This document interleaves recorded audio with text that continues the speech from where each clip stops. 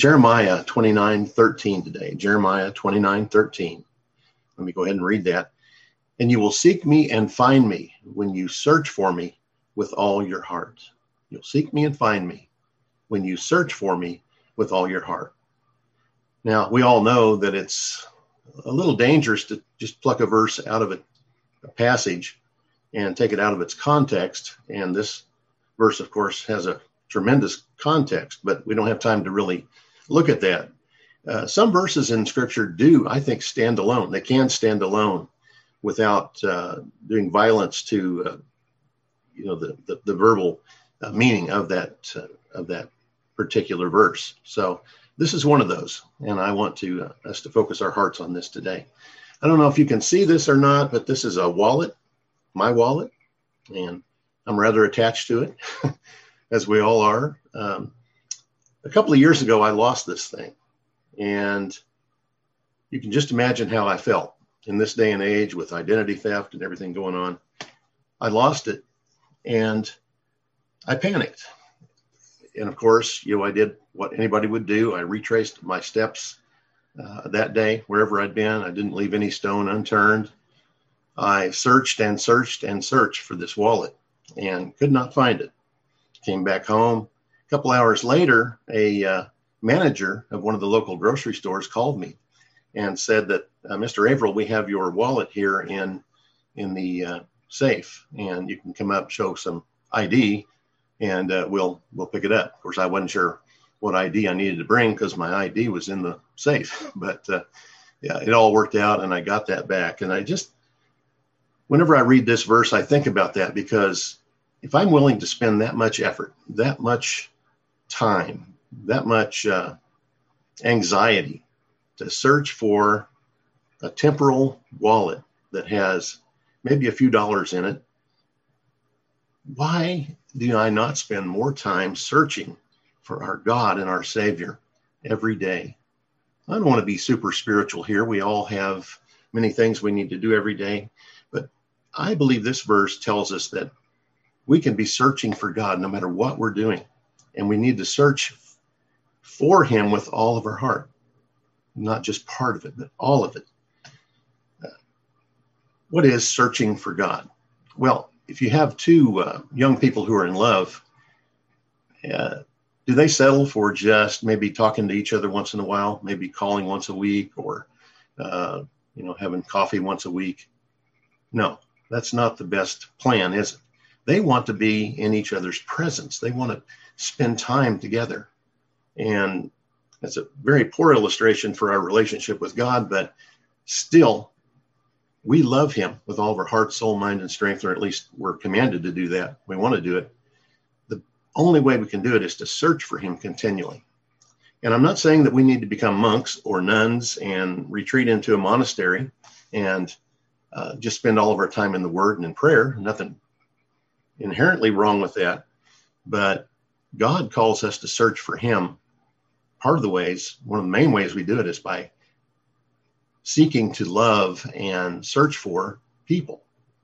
We can search for the Lord with all of our hearts by loving our family, by loving our friends, by loving our fellow Christians, especially the people we go to church with. We're there. It's an interactive searching. We search for the Lord, yes, through His Word and through prayer and all the means of grace. You know all those. But we must not retreat from people. And I just love the book, The Pursuit of God by A.W. Tozer. And Stephen's been quoting from that quite a bit. I'm rereading it again. And there's one quote in there in the first chapter that I have loved ever since the beginnings of my Christian life many years ago. And Tozer, of course, in this book, it's not a book that you can just read while you're watching television or something. It is something you need to get alone with and consider this man's thoughts, because he was one who searched for God with all of his heart. Not perfectly, but he did it. But the quote goes like this: "To have found God and still to pursue Him is the soul's paradox of love. Scorned indeed by the too easily satisfied religionist, but justified in happy experience by the children of the burning heart." I love that phrase. Wow. The children of the burning heart. That's what we're wanting to be. That's what we're praying for here. And to have a heart that burns for the presence and the glory of God. And that's the bottom line of what we're doing here, is to see God glorified, to be in his presence, to see him manifested in all of his glory and the power of the gospel going forth.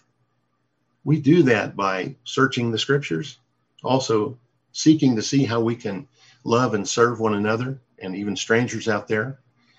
We need to have a burning heart for the lost. And I know all of you do, because you've shared that in many ways with lost family members.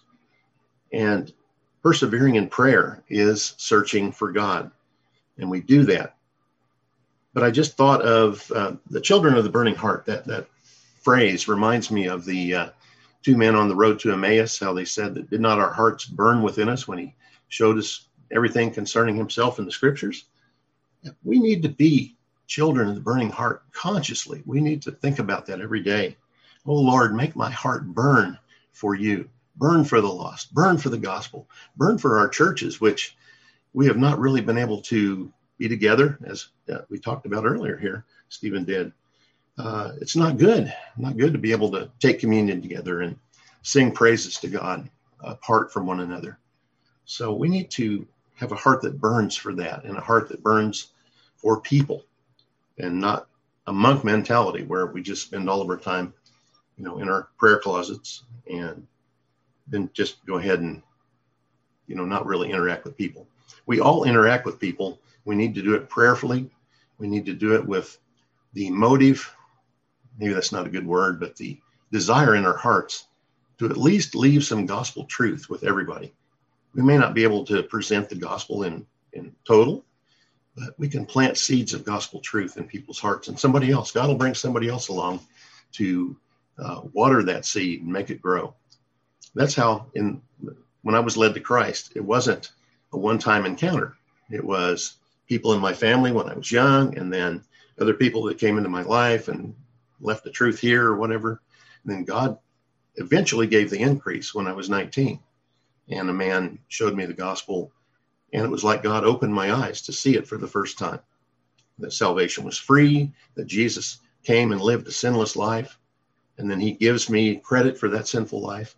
You know the gospel. I don't need to explain that, but that's what was revealed to me. And my heart was burning that night when I finally understood the gospel, and it still burns today. Not as much as I want it to, but I just love this phrase, the children of the burning heart. I think that's obvious from what I'm saying here. So let's keep on praying that we will continue to be the children of the burning heart, and that our hearts may burn for Christ and his presence and his glory, his gospel.